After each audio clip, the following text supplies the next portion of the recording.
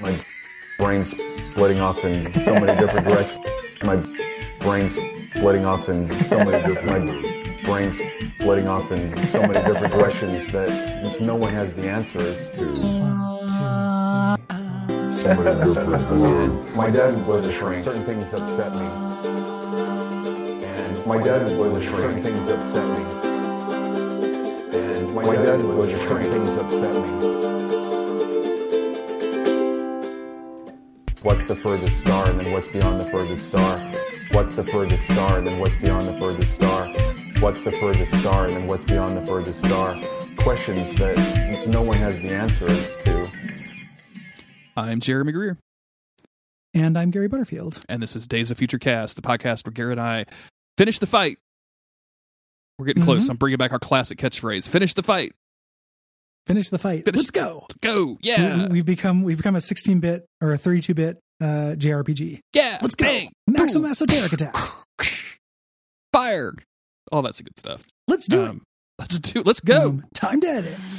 Let's go. We are in the Ecstatics versus the Avengers arc. This is the last issue of that arc. It's the penultimate issue of the series. This is Ecstatics number 25. We have seen our boy, just completely forgot his name, Captain America versus the Anarchist. We saw Scarlet Witch. Yeah, my boy that I don't call enough, apparently. My boy fella. Yeah, look at this guy. My boy Friday. Yeah. Yeah, so we have seen the Avengers fight the Ecstatics. Let's just stop there.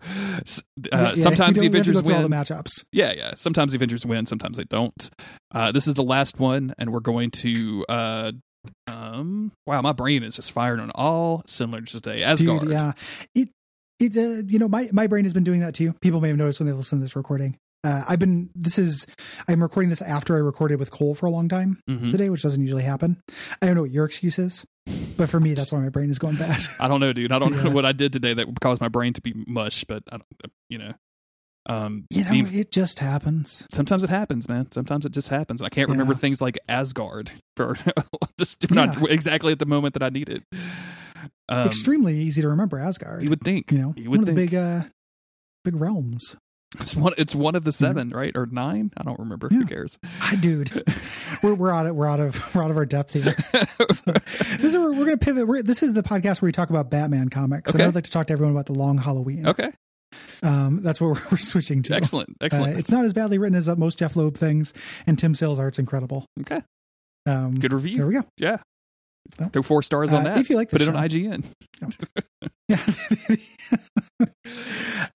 The cover of this is phenomenal. Yep. Again, the improvised weapons of Ecstatics. If you just want to see the most pompous of the Avengers, like Thor, with all his old English and such, fighting Dupe with a broken bottle in his hand, extremely is just incredible. Yeah, this is very, very funny to me. And not only fighting with a broken bottle, but looking like he's just in the middle of a bar and somebody just talks shit about the local sports team. Let me tell you, motherfucker. Yeah. Don't you dare say that in this establishment or I will cut you. It's very funny to me. In this issue, Dupe is going to talk at some point, which I find very weird. Yeah. He can speak English. Yeah. He's chosen not to for 40 issues. So yeah. Slick. We get into it here with the beginning with these Hellrider, Valhalla, Valkyrie critters in Asgardian mythology, talking about there being a final contest to come, which is obviously Ragnarok, and how they're going to ride forth once Ragnarok starts. They're waiting for it. These zombie warriors. Yep. And we get a bunch of history because when they were fighting back in the day, they would basically turn into the Northern Lights that as we know them, and so they're just super here for a big ass battle. That's all that they're looking for. They've been basically skeletally waiting. Yes, waiting skeletally. Don't give up, skeletons. Don't give up. Ragnarok will come. And then into the middle of this comes Thor and Dupe, already locked in combat. With Dupe has his hand over Thor's neck, and Thor is definitely about to hit that dude with his hammer. And they are in the middle of fighting, and they're looking for the last piece of Dupe's brain. Yeah. Yep. All of the Thor stuff here, is good. Venus, being the level-headed character she is trying to, make the surely Dupe owns his own brain.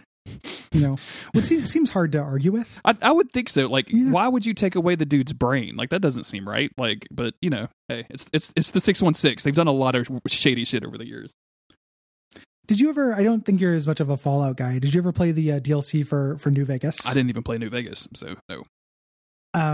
There's you have your brain removed in the beginning of one of those, and then later you get to have a conversation with it, and it's very fun and funny. Okay, cool. So there's a good little bit that this reminded me of. Do you get a second brain or like a robot thing? What's You do. You have a robot thing, and then you can put in your real brain as well. okay? You can get it back at the end. So, the Thor walks off at this point. With the fight, he's got the brain with him, and he's talking about, or he's looking for the brain rather, because remember, it rolled up on Loki's foot. Mm-hmm. This is very funny. This whole page of like Asgardian politics, where he's like looking for the brain, and people are like, "Is it true that you'll run for president of the Asgard Benevolent Society for a distressed chosen slain?" And his response is, "The mighty Thor meddleth not in such matters." It's so fucking funny. Very good. And like, I searched for a piece of glowing brain, and then they hit him with the president thing, and he's like, what? Can't Balder do it? Yeah, and they're like, well, Balder, Loki's spin doctors have dug some dirt on him, and it's all done in like old Englishy, runic font. Yeah, incredibly good. The idea, like, I would read a whole comic about Asgardian like democracy. Mm-hmm. Either the Guns N' Roses album or the concept. Oh my god. So. Oh man, you'd want to talk about a guy that was disappointed in an album. Whew. Yeah, you weren't into the story of Shackler? No, not in Shackler's Revenge. No, not at all, man. Like I actually could maybe make an argument for the spaghetti incident. Like, sure, it's not as bad as people say. Like, it just comes off of after a great run of albums. But like, democracy. Oof. Yeah. I listened to that record because I wanted to hear what a record sounded like that took 20 years to make or whatever. Yeah. And it just sounding like a Guns N' Roses record, like a bad Guns N' Roses record. That's it. Was disappointing to me. Yeah, it wasn't even interesting and bad. It was just bad. Like, that's the worst thing it could possibly be, is just like average or middling, right? Like, just it's just a shitty version of this thing that you've been doing for 20 years. Like, or at that point, I guess 30 years. Like, yeah, not good. If you take that much time, you have to come out with pet sounds. Like, if you're not making pet sounds after that much time, you fucked up, Axl. I think that's the problem, though, is like you had to drug what's his name to get pet sounds, and like Axl Rose was just drugged all the time anyway. Brian Wilson. Yeah, he was already pre Brian Wilson. Yeah, exactly. They show he gets the brain, and Dupe tries to stop him at this point. And he's like, at this point he says, "And what foul language is this?" And Dupe responds in English, "I'm sorry if my tongue doth offend thee, brain thief." And he throws Mjolnir into him, and Dupe just sucks it up into him, which is great. And he's just fucking clowning on him, like, "Oh, as far as old Scandinavian hammers go, that was pretty tasty." And there's this great, like, I love the visual of this, where Thor tries to bring the hammer back, and Dupe instead pukes up like just like a dozen hammers. Fucking great, dude. Like, just tons of Mjolnirs. And when he does his like summoning thing, like to bring the hammer to him, like all of them start kind of vibrating and rolling. Like, yeah. And of course, so good. While he's trying to figure this out, Dupe's like, "I'm going to scoop my brain up and we're going to get out of here." I really thought, because he landed next to Loki's foot, because the brain did, I kind of thought that this Dupe was Loki for a little while, because he started speaking in English and kind of making fun of Thor and like doing like weird tricks like this. So I was like, oh, this is Loki like fucking with Thor in a way that's really, really funny. But of course, like, how would Loki know anything that Dupe is or does, or really what any of this is? So, yeah, that would make tons of sense. And Loki doesn't have a very big part in this. Like, he shows him on a panel, and he's the brain rolled up there. But his tricksterism, I think the implication is that he's getting them to fight here so it'll wake up the Valkyries. Yes. Mm-hmm. Because during this fight, the Valkyries keep looking, or we keep cutting away to them, and they're like, "Oh, thunder, old battles, the clash of blades and pikes, getting woken up." So I assume that is the idea of what Loki had to do with this. And it brings them to life, like all these gigantic evil horses and warriors, the Fatal Sisters. And Thor calls all of the Avengers because, like, hey, it's Avengers time, right? Dupe is like rolling up, and then he like points up, and we see all of these Valkyries on their horses, all looking scary as shit. Horses with red eyes, always a sign that you're about to go into something bad. Like, I don't care who you are. If you roll up with a horse on red eyes, I'm like, all right, I won't fuck with you, man. Chill. No. I'm gonna get some contact lenses for Autumn's horses as a prank. Yeah. And then just like cut to a newspaper of me dying from trying to put it in. Or the horse dying, which might actually be worse. No offense. Yeah. I'll take offense at that. I like to think that that my life is more valuable than horses, but I suppose that's where we're at. Does your health insurance company agree? Yes. My veterinarian agrees. So they call the Avengers, and they're getting their ass kicked. And then also, the Avengers show up and it's like, hey, we're doing this for your own good. You have to do this. You have to hand over the brain. And then Ecstatic shows up as well at this point, basically saying like, you guys are not alone. Like, we're also heroes. We will fight this world ending threat. Yeah.